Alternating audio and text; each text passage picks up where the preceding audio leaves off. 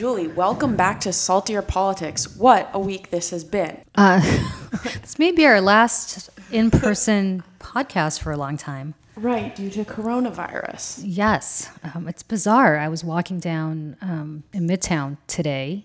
I was walking down 6th Avenue, and there was nobody there. It was just empty.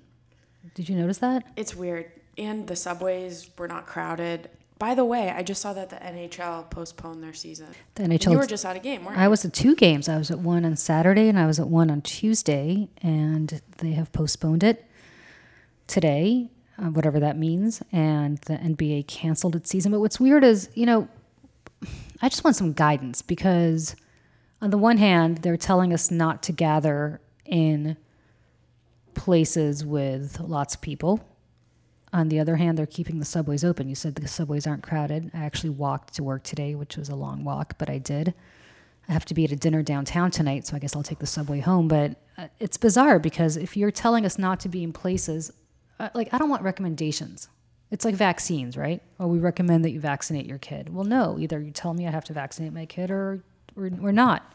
Right. But if you're telling me to vaccinate my kid because of herd immunity, which is the right thing to do, and you're mandating that he can't go to school or really participate in any sports or anything else unless he is vaccinated, which is the right thing to do, then why are we not mandating that in other places? I understand that they're worried about the economy, and if you said that shut the subway down in New York, that's going to basically choke off the lifeline of the city's economic engine and also then the country's economic engine.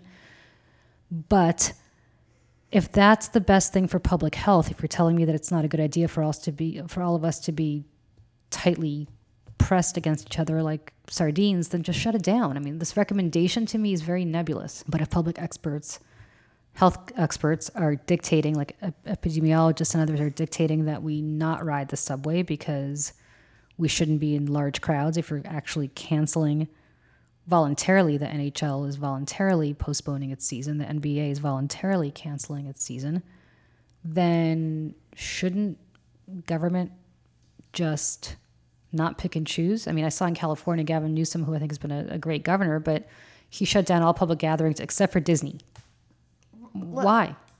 It's full of kids. I don't understand. Who are little germ carriers. Right. But the kids don't go there by themselves. They go there with their adult parents or grandparents. And even if they don't, if elderly or immune compromised people don't accompany these little kids to Disney, then they will take their little germs and export them back to to those people once they leave Disney.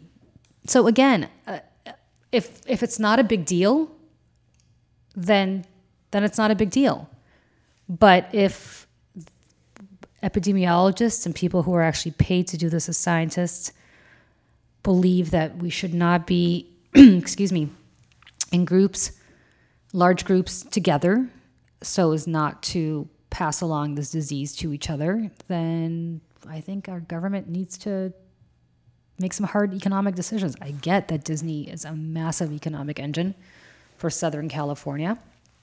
And I get that Disney as a company has a tremendous amount of influence, much beyond Anaheim, California. But I also understand, and the subway certainly, as I said, I mean, if people can't ride the subway, they can't get to work. They don't eat. I get it. But if this is a public health crisis, it's a public health crisis. And if it's not, then stop with these recommendations. Then just say, okay, it's not a big deal if you ride the subway, and let us know. The scarcity of certain knowledge or just inconsistency, like you were saying, because I was going to be salty about everyone wearing face masks going on the information that I was told that face masks were ineffective. And just looking at everybody being like, okay, you're not listening to what's ineffective. But then your assistant just told me that they actually are effective. So I am just very salty about My assistant told you what? That that face masks are useful. Okay, so my assistant, who I love to death, is the Cliff Clavin of information. Okay. In that, if anybody's ever watched Cheers of a certain age, you will know. He has a master's degree in English literature, or in creative writing, I believe. So the point is, I love him to death, but he's not who we need to hear from. I have no idea whether they're effective or not. He has no clue, and neither do you, and neither do I. You know who knows that? Epidemiologists. Tell us. Right. And then we'll let us know. What I've heard, and again, who knows, is that they're only effective if you have the disease so that you don't get it to anybody else. Yeah. But then I wanted to talk to you. This was a big news week about Harvey Weinstein, who was sentenced to 23 years in prison for 2 sex crimes in New York. And now it will go to LA, where he's been charged with similar sex crimes that could net him more years in prison if convicted. But I wanted to read out loud a little bit of what he said right before he got the 23 years, part of his statement. And he said, and this is in the middle of it, "And I think men are confused about all of these issues. You know, dealing with thousands of men and women who are losing due process. I'm worried about this country in a sense too. I'm worried that there is a repeat of the blacklist that there was in the 1950s when lots of men like myself, Dalton Trumbo, one of the great examples, did not work, went to jail because people thought they were communists." Boy. Yeah. I mean, so I don't think men should be confused. there is no confusion. I think if you don't put your hands on a woman without permission, and or as Harvey Weinstein was wont to do, Right. forcibly provide oral sex to said woman without permission, Right. or walk out of a shower naked. There's nothing confusing about There's nothing this. confusing about it. In fact, I have personally never met a man who's done that. And I don't think those men are confused about why they shouldn't do that. I'm raising a little man who hopefully will not be confused about the fact that you shouldn't do that. Right and wrong. And it's not a Or it's just question. boundaries. What's confusing? It's not. And notice how it's always men are going to be confused. Like, I have never seen a woman, I'm sure they exist, but you don't hear many stories about them, nor have I ever known one personally, who is confused about why she shouldn't forcibly try to do anything to a man. Right. Like, there's no confusion on my part. You just don't. It just doesn't even enter like the mind. Like, has it ever occurred to you to forcibly do anything to another human being sexually? No. Me neither. What? So it's not. Literally no. I'm not confused. No. You just It's just don't. like putting it in this box of like it's a confusing time and like he's a victim. I'm like, What's confusing about it? nothing. He's confused because he got caught. Yeah. That's probably where the confusion comes. I'll tell you what I'm actually salty about. I'll move it up to this because we're talking about Harvey Weinstein. There are all these Hollywood actors and actresses who were clearly aware of what he was up to. And I know this because I, who am not even remotely in that industry and have nothing to do with it, but did live in New York and have lived in New York for a very long time and sort of had know people who either worked at the Weinstein companies or knew somebody who worked at the Weinstein companies or at Miramax before that. Everybody had these kind of stories like, Harvey Weinstein is kind of a really disgusting, creepy predator. It was kind of a joke. But there are people out there, some of whom were very established as actresses or actors, and certainly very established as executives, who knew much more. Because if I'd heard about it, and people I know in the industry who are not in the industry, but who are sort of peripherally around people who might have been, had heard about it, they obviously knew. I mean, don't tell me that Mira Sorvino and Ashley Judd and Gwyneth Paltrow and all these people who were victims of his allegedly did not confide in others and that it didn't get around.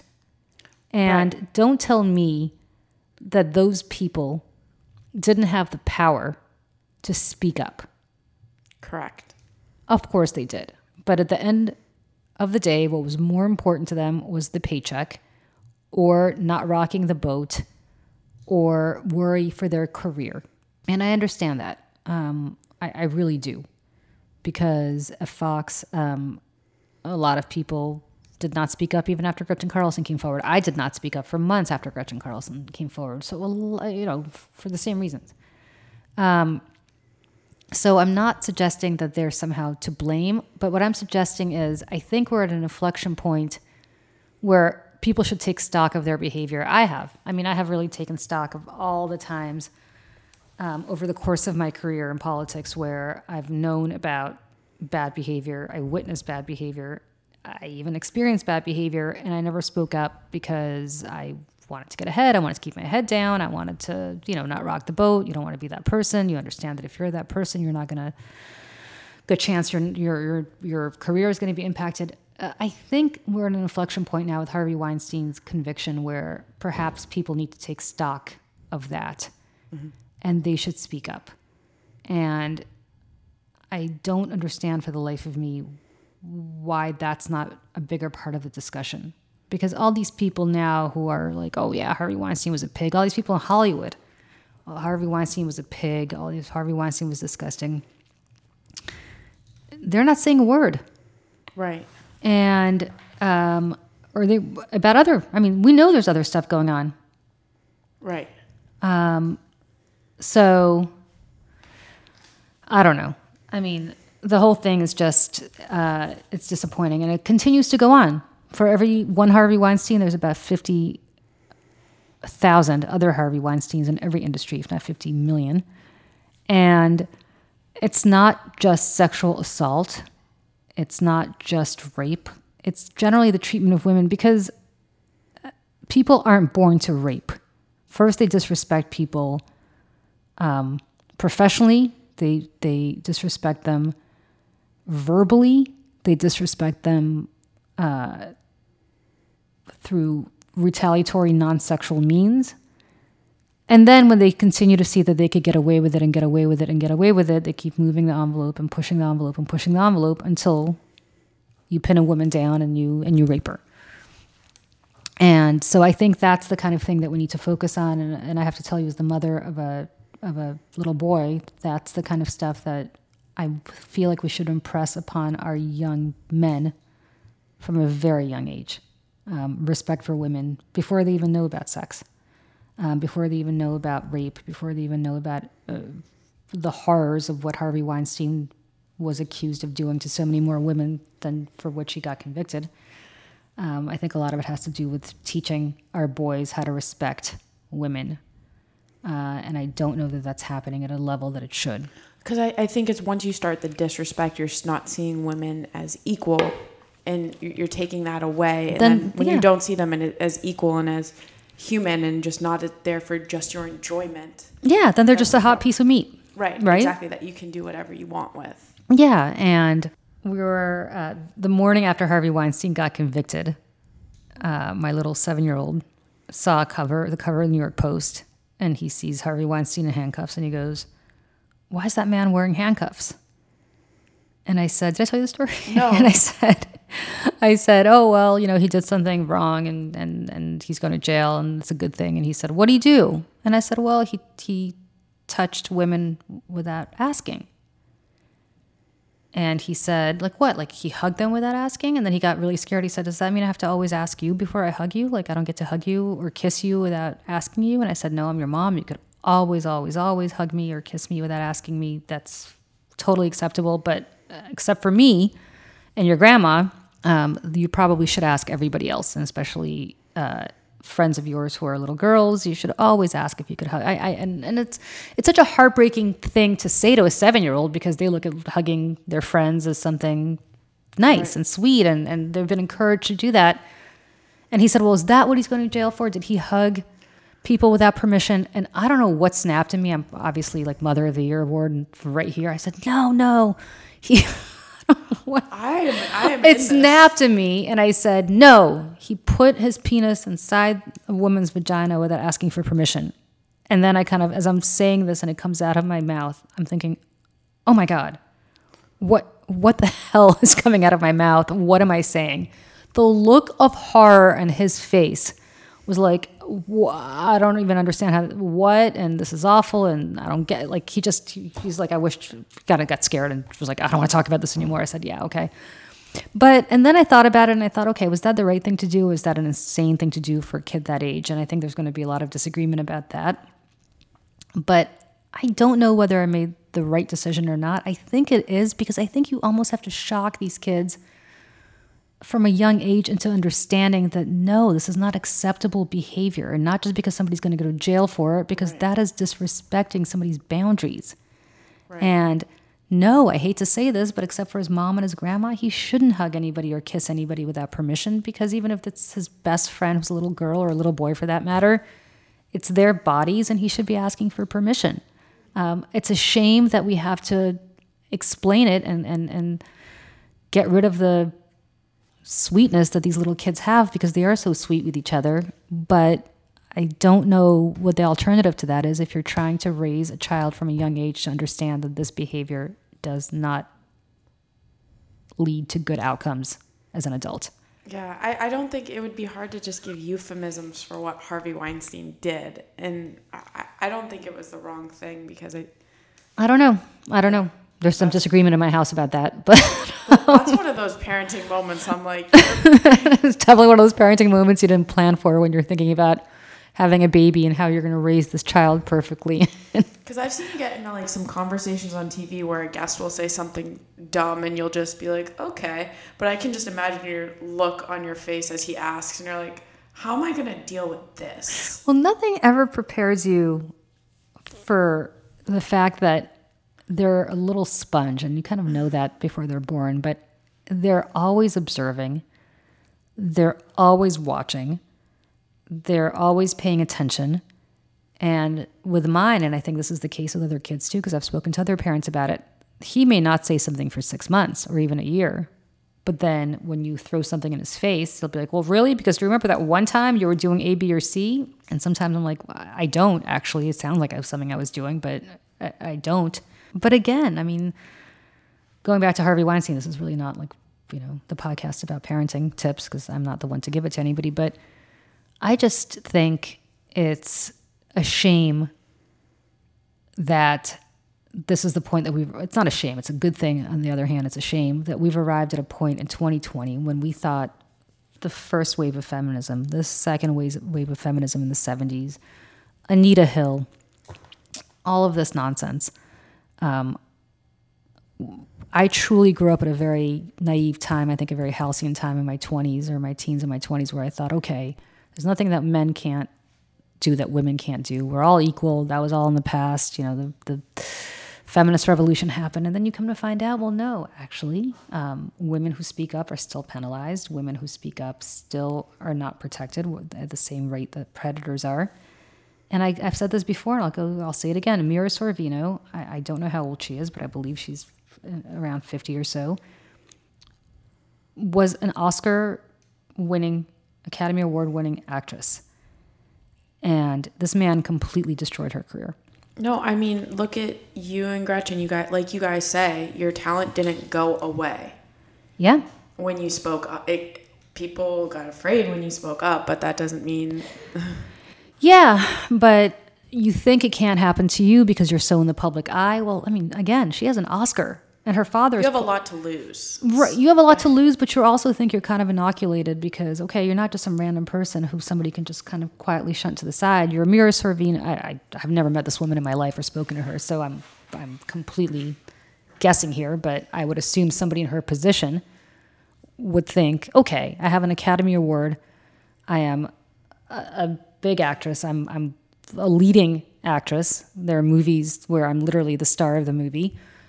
And my father is Paul Sorvino, and he is a famous actor. You're protected. Right. And then lo and behold, of course you're not, because behind your back, Harvey Weinstein is saying, okay, she turned me down, so she's difficult to work with. No, you shouldn't hire her on The Hobbit or whatever, Lord of the Rings franchise I think they wanted to hire her on. No, she's really hard to work with. And the Whisper campaign begins, and your career is kind of halted. Meanwhile, a disgusting pig like Harvey Weinstein gets to go on and rape and pillage and profit off his movies and for years afterwards. Right. And that's awful. I mean, it's awful. And you look at it, it happens in politics, it happens in movies. The women always have to be... I don't even know how women have to be, because I don't see how all of these women that I'm thinking about were anything but the way they were supposed to be. Mm-hmm. Like, what were they doing? What could they have done differently? Right. I think about that all the time. What could I have done differently? You did, like, you were asked, or just these women were asked to come to a meeting, and then they meet at the place where they say, and then they're like, oh no, Harvey's up in the hotel room. He wants you to meet him real quick. In so many ways, it's just like you're doing everything you're supposed to do. You're short of acquiescing, what could you have done differently? Like, she worked her butt off. She obviously was a good enough actress where she won an Oscar. Same with Ashley Judd. Same with Annabella Sciorra, who was a huge actress. I mean, a huge actress back in the 90s. All of them did the right thing. All of them honed their craft, did everything they were asked to do. I'm sure put in their dues as actresses in order to get good enough to be at that level. And then what? Like, what could they have done differently to not suffer their fate? And the answer is nothing, I don't think. I mean, I don't know them. Again, these are not people I've ever really closely followed professionally or I know personally. But what could any of these women have done? What could an Elizabeth Warren or a Hillary Clinton or a Kamala Harris or an Amy Klobuchar, what could they have done differently? I mean, you look at them and they're all basically...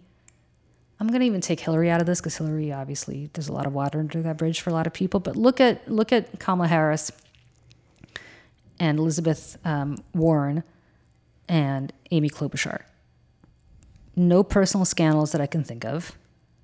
They're basically the valedictorian of their class. I mean, they did everything that you're basically told to do, right? You go, you put your head down, you work, you pass legislation, or you run... Congress, you run, you're the attorney general or whatever it is. What could they have done differently? And the answer is, I don't know. They did everything they were supposed to do, but yet it's not enough. Meanwhile, Donald Trump gets to have 6 bankruptcies, or I don't know how many we're up to, accused of sexual misconduct by almost 20 people, women. Tax evasion, all sorts of things that he's been accused of. He's the president. And not just him. I mean, I'll look at Bernie Sanders. Bernie Sanders, and this is not a knock on him personally. I'm just using him as an example of a guy that a woman would never get away. Had a very complicated personal life when he was younger. If a woman had that kind of complicated personal life, there's no way. And by the way, I don't even blame Bernie Sanders for having a complicated personal life. We've all had complicated personal lives. But there's no way. There is just no way. Well, look at how Bernie is treating his own health thing. If Hillary did that with her health records, sure, there would be like, she's dead tomorrow and she's not telling us. I mean, could you imagine? Of course. And anybody who says, oh no, these women didn't succeed because it wasn't sexism, it was something else. Well, they're all 3 very different women, right? If you find Elizabeth Warren annoying, and you find Amy Klobuchar annoying, and you find Kamala Harris annoying, like, all 3 of them have very different ways about them. So it may not be that you find them annoying. It may be insert woman here. It's a constant, like, well, I vote for a woman, not just this woman. Yeah, no. Like, I wonder if Michelle Obama just woke up tomorrow and said, I'm running. The most admired woman in the country. They would find something annoying about her. They would. I don't know what it could be. Because, as you know, all I want to do in life is be best friends with Michelle Obama, but something. Right. So the next topic I want to talk about is, who do you think would be Biden's vice president? I would like to make, once you are finished with Lent, a drink bet on who we think, if Biden is the nominee, who it's going to be. Stacey Abrams, Kamala, Elizabeth Warren. Stacey Abrams. So let me tell you about Stacey Abrams. I worked. I've always said this. I worked around too many politicians. I don't fall in love with them anymore. Like, I never fell in love with Barack Obama the way everybody else did in the Democratic Party. They're all human beings to me, right? They're not. I'm not waiting for the next coming from anybody in the White House. However, Gretchen and I went out to Los Angeles and we went to the Women Entertainment Breakfast for the Hollywood Reporter. And we went to this breakfast, and Stacey Abrams was the was the keynote speaker. I think she was the keynote speaker. But anyway, she was a big speaker there. I was like enraptured with her. She was great. She was amazing. In a room full of Hollywood celebrities, Reese Witherspoon, Charlize Theron, Kerry Washington, I'm sure I'm missing 10, 20, 50 others. She blew, it's not that they weren't impressive, but she blew everybody away. She was so fantastic. She's just got a gift. There's something about her. She's relatable. She's funny. She's self-deprecating. She's a human being. She is just great. It gets me giddy to think of the women he could choose, just because I think they're yeah, great. Yeah. And she's just a powerhouse. And I was so impressed with her. And everybody who says, well, she doesn't have the requisite experience, all she was a state legislator. Literally really? Trump? Really? I mean. Okay. All right. Right. Cool. Vote for Trump then. Yeah. She was great. So I'm all about her. It's got to be a woman, but I really also think it has to be a person of color, because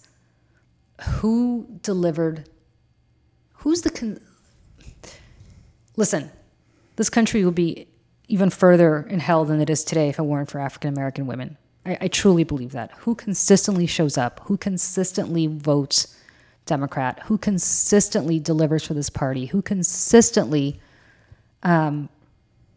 is the heart and soul of this party, African Americans and specifically African American women, because the majority of my fellow and your fellow white women, they voted for Trump. And enough of taking that for granted. I mean, they need a seat at the table in a really meaningful, real way. Secretary of State's great. Condoleezza Rice was a good, significant appointment. But they need a real seat at the table on the national ticket. And I hope to God, it's somebody like Stacey Abrams, because she's just, I don't know. As I said, I don't fall in love much, but if it's Stacey Abrams, I would be beyond delighted. We should just get a drink no matter what to cheers which woman he chooses. Just to make things interesting, I'll say Elizabeth Warren, unless you think that's completely out of. No, I don't think so. Did you see the recent TikTok with her and Kate McKinnon? Yes. That was one I watched that like 40 times. I was like, this makes my heart happy. It's Elizabeth Warren only. Well, it depends. Look, to try to get against the Bernie people. They will do a poll, and they will see what he's missing, right? So it may be that they will find that African Americans are coming out for him in droves, because they have been in these primaries to such an extent that he may need somebody who millennials and younger voters respond to the extent that they vote, which again, as much as everybody's complaining and bitching about how only Bernie Sanders speaks to millennials, they continue to not vote at the levels that they should. So don't complain if you're not going to come out and vote. Right. So Elizabeth Warren's also older. I mean, I think he needs somebody younger. Okay. It needs to be a younger ticket. He is in his mid to late 70s. I believe she is in her 70s as well. I think he needs to find a good 40. He needs Michelle Obama. She'll never do it, but he needs a younger, dynamic woman. Yep. Okay. My preference would be that it's an African American woman, and not maybe because of electoral purposes, because I have no idea. Maybe he won't lose much electorally by not having an African American person on the ballot. But I do think that it is high time that African American, it can't just be Obama. Right. But maybe Cory Booker. I mean, I think it's a woman. It should be a woman. I really think, to your point, it's so important to have a woman at the table, because I was just talking about this with one of my friends. It's like how much, because I work out and I'll go for runs at night, but I need to go at a certain time before it gets too dark.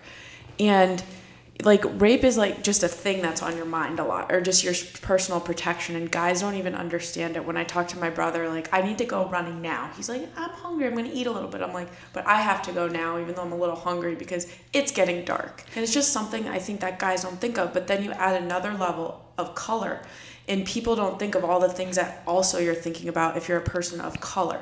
Like, I know, thinking being an LGBTQ community, you're thinking of a whole nother list of things that just a white cis man at the table is not even going across his head.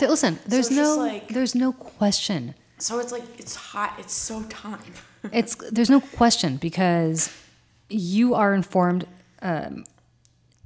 Look, I am a white Jewish woman.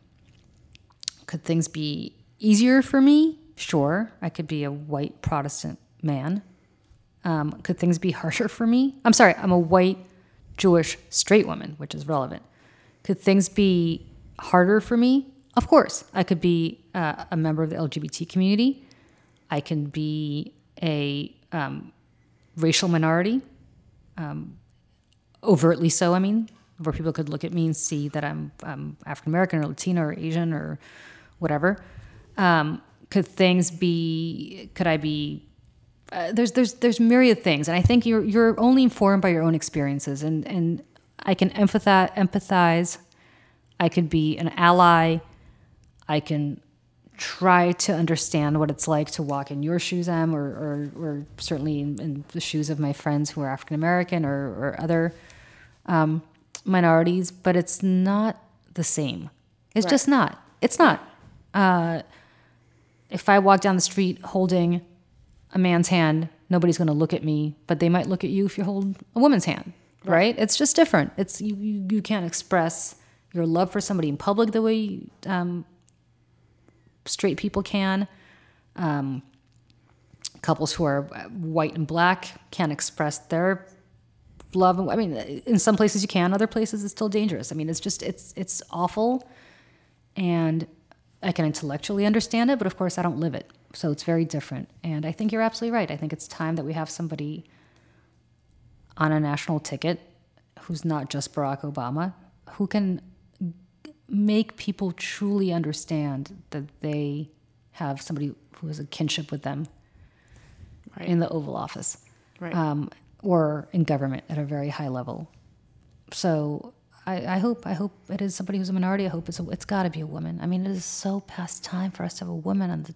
I'm going to be really sad if it's not. I'm just going to say it. Like, Cory Booker's awesome, and he's so dynamic and awesome. But, again, I would really like... I'd like a woman. I really would. I mean, it would be nice to have somebody... Right. At the table. At the table. I mean, in a real way. And I'm not saying Secretary of State is not, but it would be nice to have somebody at the table. My God, we've had 45 presidents, and not one of them has been a woman. Now, granted, women only got the franchise 100 years ago or so, but still, it's past time. And we keep delivering. We keep voting. We're Right. 50% of the population. It'd be nice to have some representation. Right. So, I mean, look at Pelosi. Does anybody really think she's hamstrung by the fact that she's not a man? Look at Margaret Thatcher in England back in the day. Right. I mean, Indira Gandhi, Benazir Bhutto. I mean, third world countries have had women leaders. Golda Meir Right. in the 1960s in Israel. I mean, that was 50 years ago, and more than 50 years ago. So it's time. All right, so what I am salty about this week is kind of similar to what we've just been talking about, but it's how what the coronavirus has exposed is kind of a hypocrisy in how disabled people are treated, because workers or employers are making all of these certain rules and exceptions to keep people safe during coronavirus. But a lot of times in the disabled community, people will ask to work from home, leniency on commutes, different items like that, and like how different, like Starbucks with their reusable cups, a lot of times it's dangerous for certain disabled people. So I think that's what's been bothering me this week is you kind of see some hypocrisy when the able-bodied public is in danger, people act and they react. But when disabled people have been requesting a lot of these changes that are being enacted during this coronavirus scare, that it's happening now because able-bodied people are at stake. Yeah, I mean, to that point, what I'm salty about is the lack of clear direction. Yeah. From experts. Right. / our government, who should be relying on experts. And listen, this is not a knock on just Donald Trump. It is a knock on my Democratic mayor, Bill de Blasio, and others. Andrew Cuomo, I think, just either directed Broadway to shut down or somehow Broadway shut down with his encouragement.